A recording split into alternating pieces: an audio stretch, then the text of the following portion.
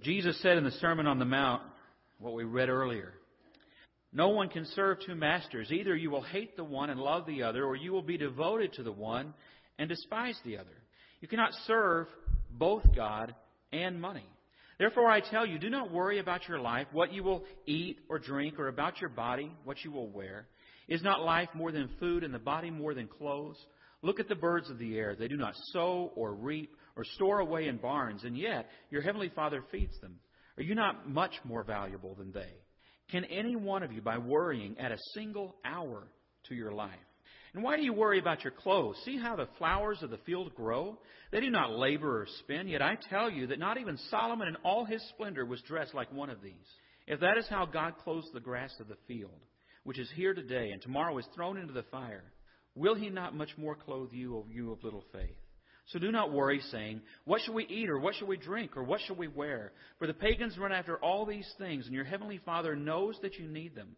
But seek first His kingdom and His righteousness, and all these things will be given to you as well.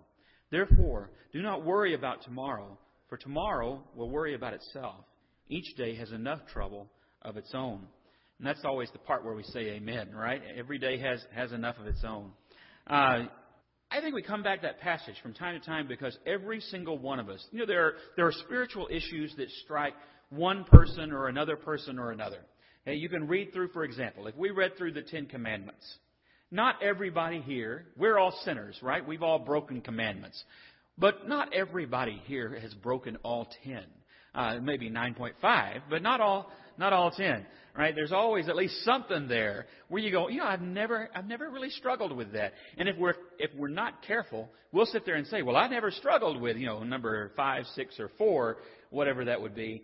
We start to, kind of do this. I'm pretty good. I'm all right. But the truth is, there are some things that every single one of us worries about at least some, that we struggle with at least some.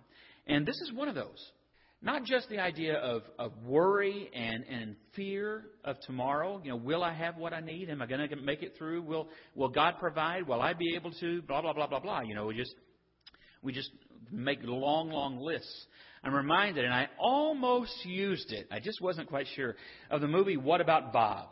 You either love What About Bob or you hate What About Bob. I've never met anybody who said, it's okay. They either go, that's the best movie ever, or they cringe. And one of the people I know that was the biggest hater of What About Bob I've ever known, it was because she was going to be a therapist. And she was sitting there going, that better never happen to me. But in What About Bob, at the very beginning, when he's sitting with his therapist, he says, let's begin with, what is it that scares you? What are you afraid of? And he starts going through and he says, moving. Okay, you're afraid of moving. Let's talk about moving. He says, well, I'm okay. I'm pretty good when I'm at home. But as soon as I go out the door, I start getting sick. And he starts running through all these symptoms. You don't want to know. Bowel symptoms and everything else, Just worried to death, just sick and gut wrench just by the idea of going outside the house. And then he starts going into his fear of heart attacks, and he says, but if I fake them, then it's not so bad. So then he fakes a heart attack right there in the doctor's office, thinking maybe that will help him. That doesn't work, as you learn through the rest of the movie. We try all different kinds of little things to try and alleviate worry. We can breathe, and breathing does help some. If you stop, you may have more things to worry about. That is true. So breathing, probably a good thing to keep doing anyway, regardless. But we try things to try and get our minds off of what we're worried. The problem is, if all we try is distraction, then worry finds a way back, doesn't it? As soon as the distraction is over, well, I don't want to think about that right now. I'm going to watch Gilligan's Island.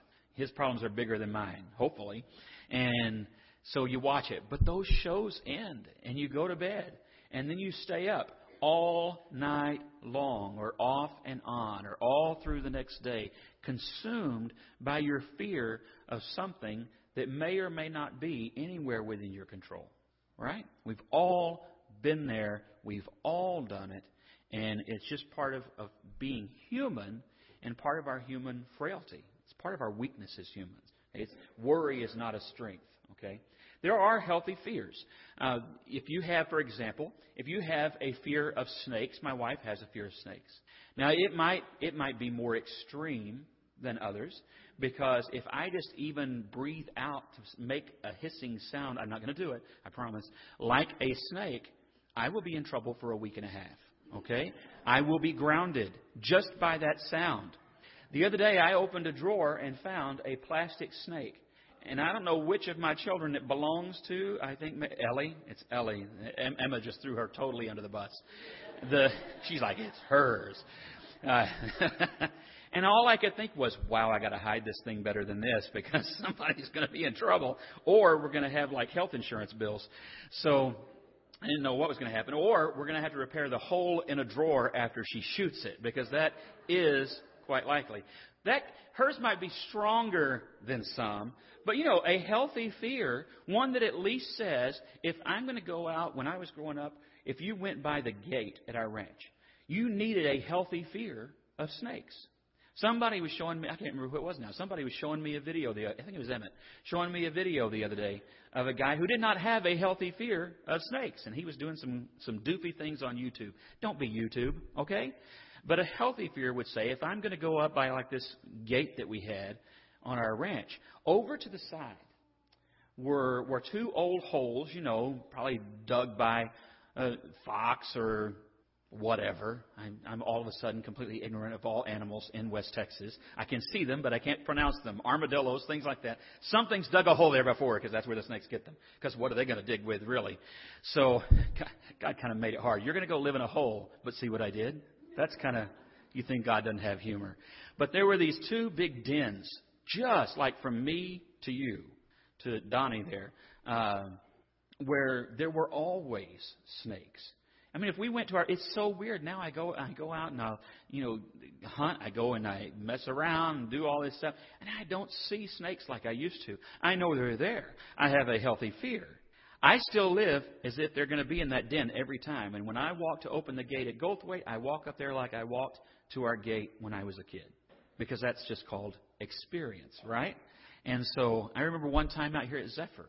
This is not going to be a snake sermon, okay? I promise. I'm not going to get into snake handling. But that's not for us. Out here at Zephyr when I was a kid, I was with my grandparents. And we're walking up to the front porch of the house. And my dad lives out there now.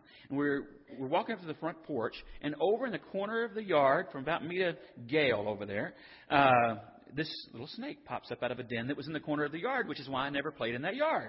I'd go play all over the ranch, but not in that yard. We had lots of snakes out there. This little snake pops up. My grandfather had a shotgun because experience. And so he had a shotgun and apparently a lot of backup ammo in his pocket that I didn't know about, because he shoots this snake, falls back into the den, pops back up. He pulls another shell out of his pocket, shoots the snake, pops back up. He does this, full pocket, I guess. He does this 9 times. Finally, nothing pops back up. He walks over there. 9 snakes, okay? That's a bad day. It had to have been a Monday, didn't it? So, because each day has enough worry of its own, and Mondays have 9 snakes full. But he had experience. That's a healthy understanding. So what I'm going to say is, when Jesus says, don't you ever worry about anything, He's not saying don't take care of your necessities. Don't ever find yourself scared of what circumstance you find yourself in. There are times where it's a healthy fear. There are real life circumstances. There are times where you may find yourself in a threatening circumstance out in public. I've been there, done that, where you keep your wits about you. That's healthy. But there are also fears that Satan uses. Fears, we talked a couple of weeks ago about fears of other people, fears of people who are different from ourselves, and how Satan uses those to drive wedges between us, so that we actually continue in a deeper misunderstanding rather than in getting to know other people. So that's one of those fears Satan uses. There are others. Here he speaks of one specific. Our worry about our daily life. Will we be taken care of? Will we have what we need? I can relate to that one. I'm 45 years old. If I go into retirement at a normal age as a preacher, you think I don't know fear about food for tomorrow? My refrigerator's good now, but that's the way that is. So we worry about those things. There's nothing wrong with planning. There's nothing wrong with having a healthy fear that says, I probably should be a good steward and help take care of that as God has blessed me and do what God would have me do, kind of the ant and the grasshopper comparison. Make sure that I am an ant setting up and getting ready, right? So there is that. But most of us take it at some point much further than that. And we start to question, will God really take care of me? Will I really have everything that I need? Will I really be taken care of all of my life? Odd place to start, but I want to start looking at this solution to this, with somebody who didn't have those worries too much. A guy named Solomon. Solomon, very wealthy guy, king of Israel, and very successful in his reign as far as money and things go. Providing that he's the one, it's debated sometimes, but providing he's the one who wrote the book of Ecclesiastes, this is what he said. He said, I got to a point where I had everything that a person would want. And he says, verse 10 of chapter 2, I denied myself nothing my eyes desired. I refused my heart no pleasure, my heart took delight in all my labor, and this was the reward for all my toil. Now that sounds great if we isolate this passage, right? It almost sounds like, hey, here's part of the Bible where it says, I can go out and have everything I want. It's going to be great. And I'll just collect all the toys and it's going to be awesome. Right? And I won't say no to myself for anything. We could turn it into like a Bible-blessed hedonism if we weren't careful. But context is everything, isn't it? Because in the book of Ecclesiastes, what Solomon is saying throughout the book is, as much as I chased after all these things and was successful at it, as I kept finding myself just as hollow as before I bought all those things, built all those things, and involved myself in all those things as I was at the beginning, until I turned my heart back to. He hadn't done that quite yet here. Well, he has, but not in his revelation of what he learned. In verse 11 he says, it's the highlighted part, Yet when I surveyed all that my hands have done, and what I had toiled to achieve, everything was meaningless, a chasing after the wind. Nothing was gained under the sun. And we would look at that and say, well, maybe you should give it to me. Right? That's the way we might think about it. Maybe if I had those, maybe Solomon just didn't do it right. Maybe he just wasn't rich the right way. It's not what he's saying. He's saying, I have actually had everything you chase after, everything you worry about, everything you work for and toil for, the things that you sacrifice time, energy, effort, maybe even family, maybe even the health of your spirituality and your soul. I actually have been there and had it. And what I can tell you is that once I sat down, I looked back at it and I said, you know what? It's chasing after the wind. And you can just picture, that should be a scene in What About Bob, chasing after the wind. Because Bill Murray could pull that off, couldn't he? In a scene like that. You just picture yourself out there trying to go to West Texas and try it. You spend the rest of your life, won't you? You'll never catch it. You know how I know? I did it. I was determined as a child to catch a dust devil. You ever tried doing that? Those little mini tornadoes that happen out in the cotton fields of West Texas. I was out in Ackerley as a kid, and at any given time, you just go outside, and there's 6 of them right around you. So, they're entertaining. And you need more friends when dust devils are not your only... No, I'm kidding with you. But, I would go out there. I just thought, wouldn't it be cool if I could run right up into the middle? I couldn't even run up into the middle of the thing. It always moved, It's not that you just stand still. It's chasing after the wind. And our chasing after stuff is often the same way. And it leaves us over and over empty and often worried because we never quite have everything that we need, even when we think we do. We arrive there and realize, something's kind of still missing. In Matthew chapter 6, he gives us, I think, the first part of what we need in order to come to an understanding of what really Jesus means. And that's perspective. We need to understand that God loves us and He takes care of us. And so chasing after all of this stuff can be a futile exchange.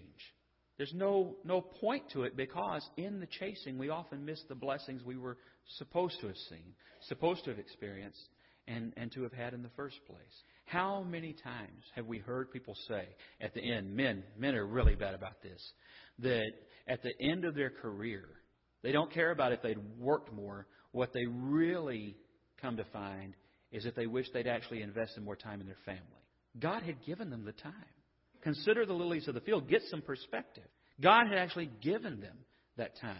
Former coach at Notre Dame did exactly that. When he retired, he looked at his life and he said, I've got a lot of championships here, and I've been in the top 10, taken my team in the top 10 several times over.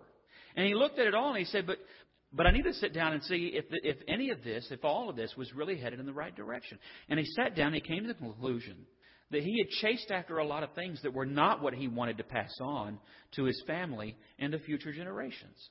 And so he said, what should my priorities be? And he said, as we've often said and hopefully have built our lives around, and if not, listen to what he said. He said, I think I need to put God first. He retired so he could. He wanted to put God first, his family right there second, and his ministry third. And after that, he went on, instead of just spending all of his time on all of the rings and trophies, he founded Promise Keepers, a movement that would focus men back on what really deeply matters. Their relationship with God, their relationship with their wife, their relationship with their kids and with their grandkids and with their neighbor. Because that perspective had changed everything. And this is part of, I think, what Jesus is saying when you look at the greater context of what he says. He doesn't just say, listen, don't worry about it. Don't be worried about whether or not you got money for groceries. What he's saying is, get a perspective that is much healthier than the worry that you hold on to and the fear that tends to drive you. Don't be driven that way. Understand. Look out at the grass. Look at the fields. And actually, we can actually use this. 3 years ago, we would have gone, look out at the grass. Are you kidding me? But right now, look at what God has done. And see, if He doesn't take care of so many things that you would say are some of them worthless compared to you, compared to your children, compared to your spouse, don't you think He cares? And don't you think He's actually working toward providing for you already even before you ask? He'll go on to talk about that in the Sermon on the Mount. That's the context of the perspective He gives us here in Matthew chapter 6. Ask. Get some perspective. That asking is really the second part. In Philippians chapter 4 through 7, we come here often. I don't know if it'll show up today. Oh, I haven't clicked as far as I thought I had. In Philippians chapter 4 through 7. 6 is highlighted yellow. It doesn't show up today, and 4 is too. Up on at the beginning of verse 4, the sentence that says, rejoice in the Lord always. I will say it again, rejoice. Sometimes we read that totally isolated from its context, and we will hear Paul giving an absolute command, almost a rejoice. I told you to rejoice. That doesn't sound right, does it? If you went in and said, why don't you shut up and rejoice already? And again, I say it, rejoice. That doesn't work. Every dad will try it at some point, but it doesn't work. It's usually said in a minivan, a Suburban, or a station wagon going down the highway, isn't it? If you don't start rejoicing instead of complaining, we're going to pull this thing over. That's never good. No rejoicing ever follows a pullover. Am I right? Ever. So we read this like it's that sort of a command almost, and it's not. It has a context which actually gives us the answer. How do I get from the beginning of verse 4 to where I actually have what he promises later on in verse 7, the peace that passes understanding? How do I get from one to the other? Because he actually tells us right there in the paragraph. He says, rejoice in the Lord always. I say it again, rejoice. Let your gentleness be evident to all. The Lord is near. Now that second part, besides just, first it's just make up a decision. I am going to be thankful and find a reason to praise God for what I already have in the circumstance where I already am. I will rejoice in the Lord always. Even in those more difficult times, I will find what God is doing that is good and right, even in the midst of the hard. Okay, that is part of it, that mindset. The second is, he then says, let your gentleness be evident to all. Why do you think, you ever wonder why he puts that in the middle of an encouragement to be rejoicing, praying, and finding peace? Could it be that sometimes we need to be reminded in the midst of circumstances where we have to be reminded to rejoice? Great circumstances where everything is perfect, we don't have to be reminded to rejoice. When things are hard, do you think sometimes we're tempted to get cranky? And the Bible deals with cranky. Yeah, I don't like it either, but he does. He says, rejoice, step 1. Step 2, fix your attitude. Step 2, watch the way you treat people in your hard times, because God's close by. And I think that's both a promise of He sees what you're doing, but even more, because God's close by, the answer is close by. God's provision is close by. God's deliverance is close by. And if God is already working on the answer, don't bite somebody's head off in the middle of a hard time. That can be easier said than done, can it? Because the crankies do move in every now and then. It happens. But he says, remember, get perspective, and remember that you can carry it to the Lord. Look at verse 6. Don't be anxious about anything. Don't worry about it. This goes right back to Matthew 6. But in every situation, everyone, by prayer by prayer and petition. I almost said supplication. That's the New American Standard. By prayer, I'm still going to say supplication, and y'all just going to have to see something different on the screen, okay? This is going to happen. Present your requests. It's been in there too long. Present your requests to God, and the peace of God, which transcends all understanding, will guard your heart and your minds in Christ Jesus. And I think Paul tends to word things certain ways on purpose. So when he says, I want you to make sure that in every situation, the hard ones too, you look at his life experience. You look at the things he went through, the perspective he brings to the table. Shipwrecked, beaten, ridiculed, constantly, he says, in danger. He knew what it was like to have a lot and to be well off.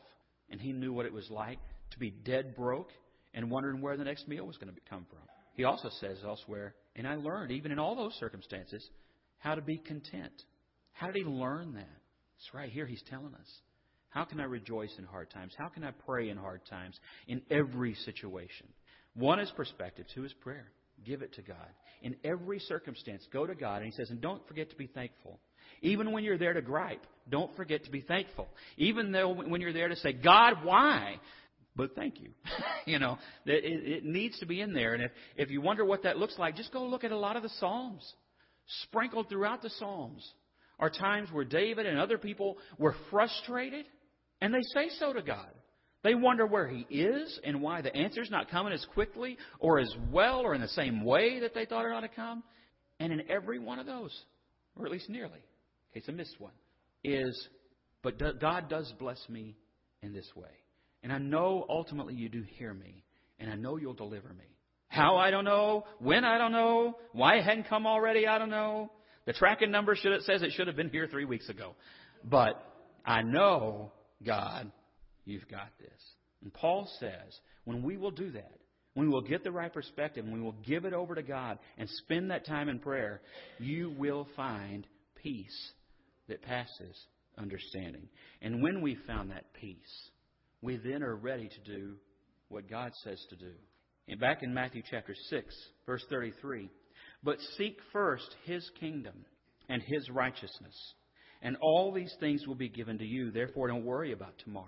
When you get a perspective that God is going to work out whatever we need worked out, somehow or another, I don't know how, it will be done. When you are constantly saying, God, I told them you'd do it. Now I need you to follow through. And you go back and say, hey, what's going on here? And we get the peace that He's promised. We do. Then He tells us, I want you to have that priority then. I want you to go out with that peace, with that perspective, and I want you to put the kingdom first. I want you to go find somebody else who's more worried than you are and share with them the peace you found. I want you to find somebody else who's having a hard time going to the throne room and asking those questions. And you go and you pray with them. And you go and you pray for them. And I want you to go and be an answer to prayer for somebody. I want you to go cook a meal. I want you to go paint a room. I want you to go serve. Because when you do, guess what I'm going to do? When you put His kingdom first, what does He do? All that stuff you were worried about, I'm going to take care of. He reminds the Corinthian church the same thing in 2 Corinthians 8, chapter 8, and in chapter 9, and tells them, listen, I want you to go ahead and be generous because God will always refill your basket to be generous again. And the same thing is true of your energy, of your time, and of your effort. God will help you to serve again if you have kingdom priority. And I have found that the people who take that priority struggle the least with perspective. They struggle the least with peace. Because God often provides those two things when we serve. Let's pray together. Father, we thank You again because You actually sent Your Son to live here among us, to have the same needs, to be hungry, to be homeless and to not always have every little detail planned out for the day before he struck out. And Father, we know that you provided in every way, and you worked through him in every way, and you changed the world. Father, we pray that you will, through us, help us to provide for one another, help us to serve one another, to be examples of your love to one another and to this community. Father, we pray that you would be with those who did not get sleep last night because of worry, and we pray you give them peace and that you provide for them an answer. And Father, we pray that you would help us all, again, to be an answer to prayer for someone else, to put your kingdom first. It's in your Son's name that we pray. Amen. If you need to pray with one of us or with us as a whole church, we always offer an opportunity to do that. And as always, you can either come down here, you can go to the back, and one of the elders will meet you there to pray with you in private if that's what you need. If it's your time that you've decided you're ready to follow Christ and to trust Him, you want to put His Word first in your life, His will first in your life, and Him first in your life, and put Him on in baptism, then we offer that invitation this morning as we stand and as we sing.